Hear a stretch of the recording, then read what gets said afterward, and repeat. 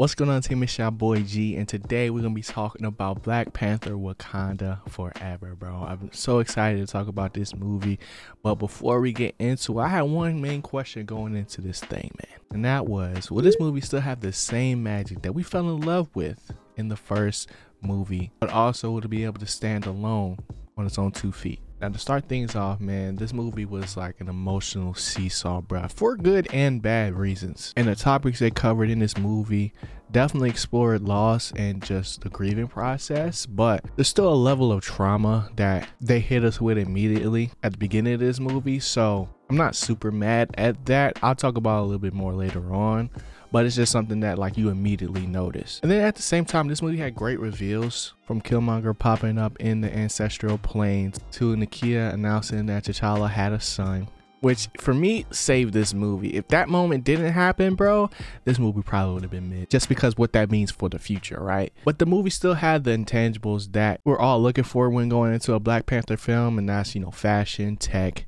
and culture. So overall, it's a beautiful movie, and we got a better look at Wakanda as like a city. I'm not gonna lie, bro, it felt a lot smaller than it did in the first movie. I don't know if that was intentional, but I guess that really only makes sense once you start becoming more acquainted with a place. Now, this was for sure the funniest Marvel movie that we've gotten this year, and they finally gave us a really good antagonist backstory with Namor. So all in all, it's a pretty good start to this thing, man. But let's get further into it. Let's get into the character breakdown.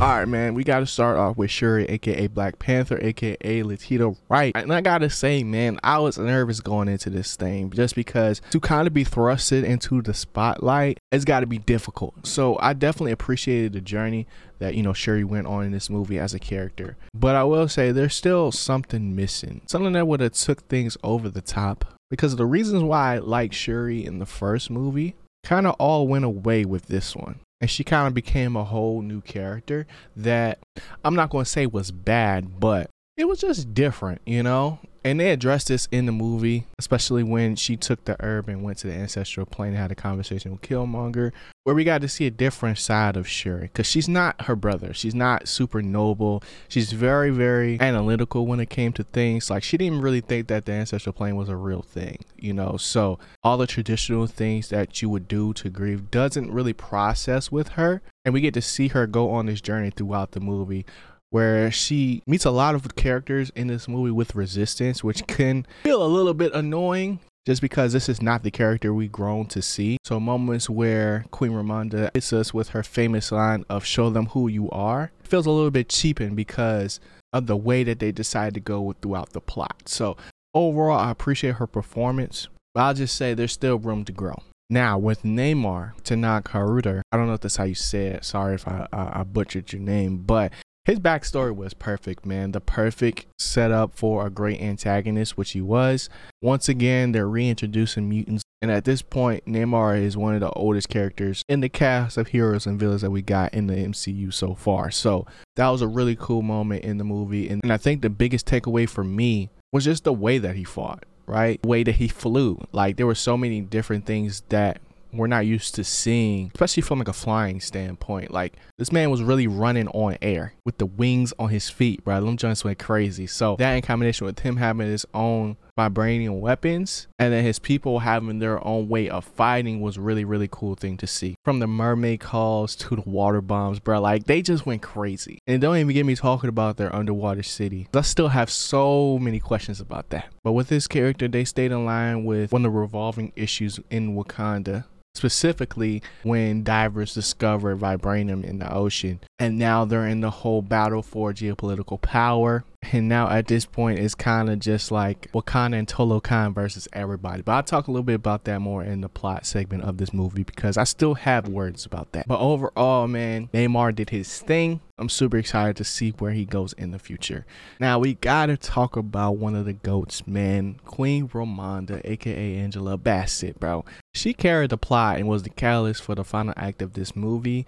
Now, from a narrative standpoint, she held it down because she was queen, bro. She had to show strength, and she definitely did that throughout this movie and became a hero. So For me, this gets into one of my gripes about the movie. Like, bro, there was so much loss, and I just don't feel like it was necessary for her to die to serve the plot.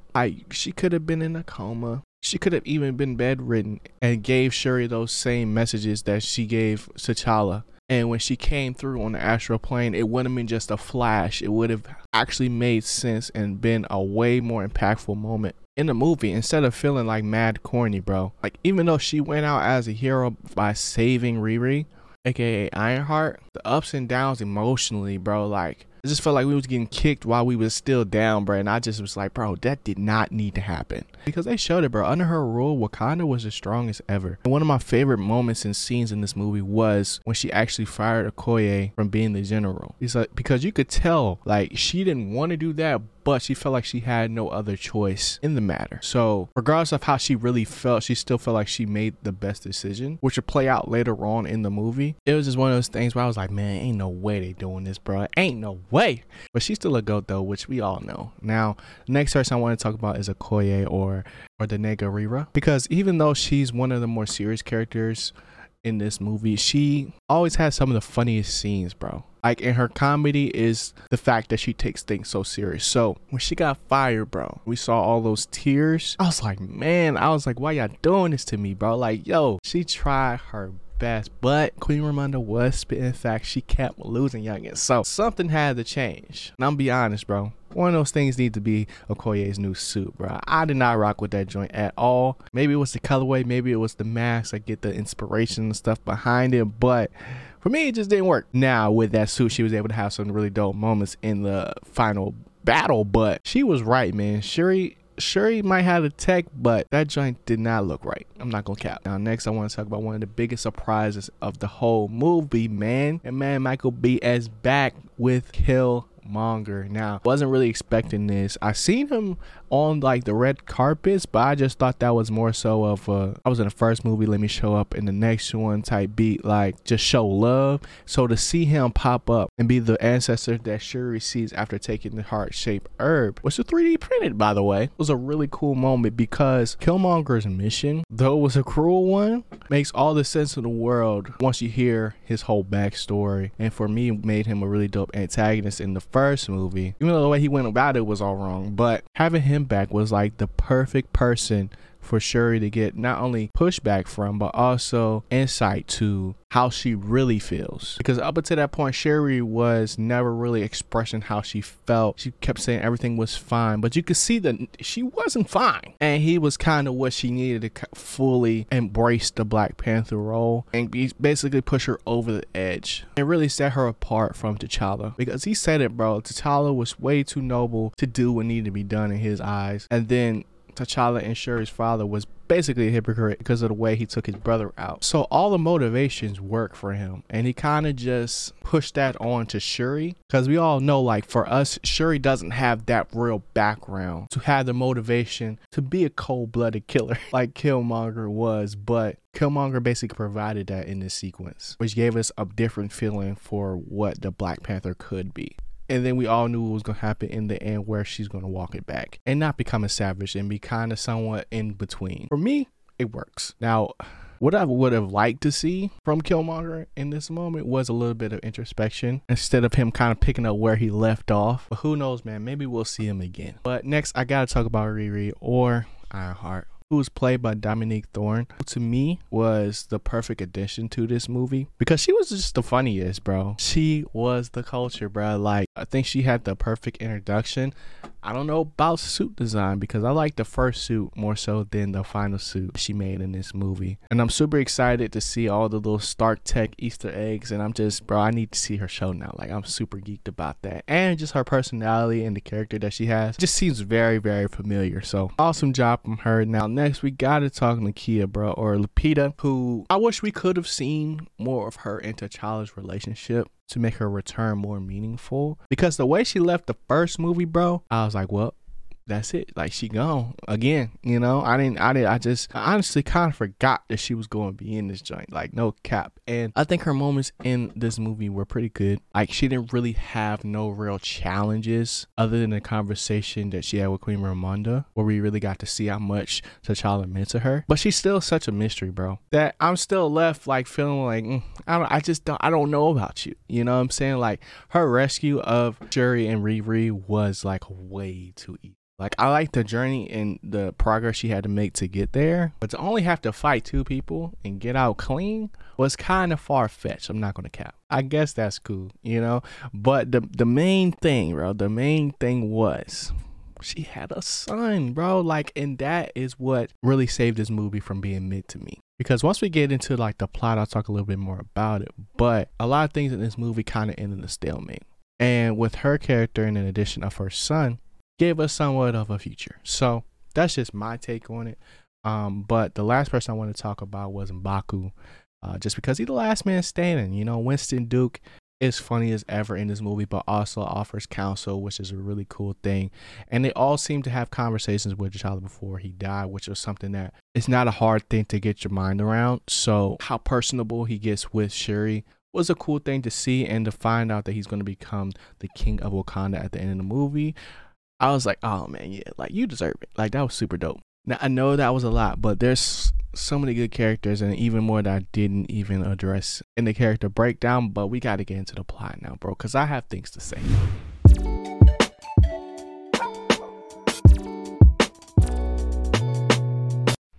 So the initial opening for this movie was very powerful, and it hit a little bit too close to home, just because of the way that they said T'Challa went out from an unknown sickness, and seeing Shuri, you know, having the ability to possibly heal her brother but not being able to do it in time was heartbreaking, bro. I'm not gonna cap. And to go from there to the funeral, which was beautiful, it was the way that I had kind of expected for this movie to start. But I'm gonna be honest, bro, I didn't want to stay there, and they just kept bringing me back, and I just didn't enjoy that. Like, the topics that they covered is something that, you know, we don't normally see at a grand scale in like superhero movies, which is loss and grief. But I think there are topics that are important to, you know, cover in life in general. But for there to be so much loss, bro, like, it was just an emotional freaking roller coaster. And from a pacing standpoint, it just kind of felt like it was all over the place, because you just go from highs to lows, and I just kind of felt like I was getting attacked at some points, bro. It's just a weird feeling. And then for how long the movie is, for it to kind of end in a stalemate was whack to me. I'm not gonna cap. I'm not saying that Namor and his people needed to die or anything. I'm just saying that it just needed to lead to something better than Wakanda and Tolakan is gonna start working together now. Like, it's just didn't work for me. I'm not gonna cap. But what does work is this movie as a sequel, because the first movie covers similar themes of geopolitical powers, but they did take it a step further from things being solely about Wakanda and there being somewhat of a civil war and them having to protect their own country, to, in this movie, protecting somebody else. And now they got allies land and sea, you know? So I like that aspect of the movie, but I still wish that they had like more of a subtle approach when it came down to some of the decisions and the characters that survived and the ones that didn't. Because it felt like they were just continuously fishing for tears and still kind of selling trauma at the end of the day, which, if you look at, you know, Ryan Coogler's catalog, makes sense, but that doesn't necessarily mean that it's a bad thing. It's just sometimes like things came way too close to reality. Now, from a world building aspect in this movie, we saw the CIA wasn't involved. We saw that under Queen Ramonda's rule, Wakanda was as strong as ever. We're still getting little insights to whatever the Thunderbolts is going to end up being, because the director showed up again in this movie, this time with Ross. And apparently they had a thing back in the day I didn't even know about. But I will say, up until like I, you know, was writing my notes for this review, I kind of forgot that they was even there.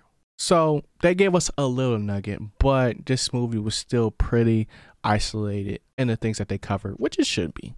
Now, as far as the final battle goes for this movie versus Namor and Shuri, it wasn't good. Like, I think the initial plan to weaken Namor, I like that a lot. But Shuri and the mantle of Black Panther still feels very separate. So when she is fighting as Black Panther, I'm hearing the voice, but I'm not seeing the character. Even with the addition of like her sonic cannons to her suit, it still didn't feel like natural. And honestly, just the amount of Black Panther we got in this movie just wasn't a lot, because obviously, you know, they had to remake the herb, which didn't happen until like way later in the movie. So at the end of the day, it just left me wanting more, but I'm also still left with not knowing what that will be. But other than that, that's pretty much like all the issues I have with this movie. Let's get into my final thoughts.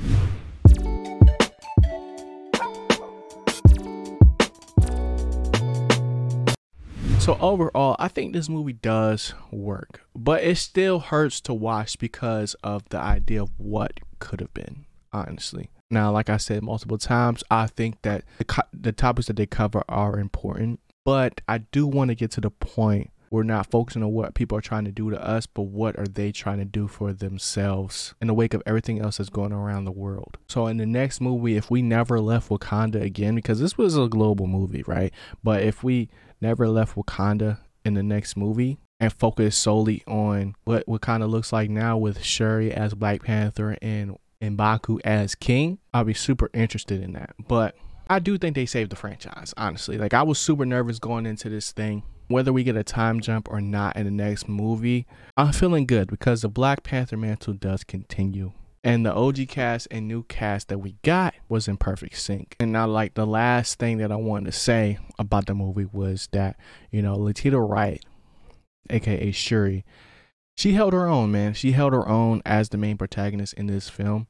Through all the injuries, through all the controversy, she did it, you know what I'm saying? And they did it. Like, Black Panther Wakanda Forever for me is not the most amazing movie I've ever seen by any means, but it's one of the better movies we done got this year from Marvel. You can tell the time and care that went into making this. So for that, I appreciate everybody involved and I'm interested in seeing what's going to happen next. So all that's left now is to give a G-File score for this movie, and for that, I'm going to give it an 8 out of 10. Before the end credits, it was probably going to be a 7, but because of the end credits, there's so many more possibilities, and it makes the movie that much better in its execution and just the feelings that it gives you, which was, you know, hope. So overall, dope, man. It was dope. Let me know in the comment sections what y'all thought of Black Panther Wakanda Forever. I'm gonna be doing a podcast later on this week that will drop, going way more into depth with this movie with the homie Chris on the Why I'm Geeked show, so definitely check that out if you haven't already. And yeah, I'm gonna holler at y'all in the next video, man. Y'all be easy, y'all know the vibes. Always keep your eyes, it's been your boy G, and I'm gone. Peace.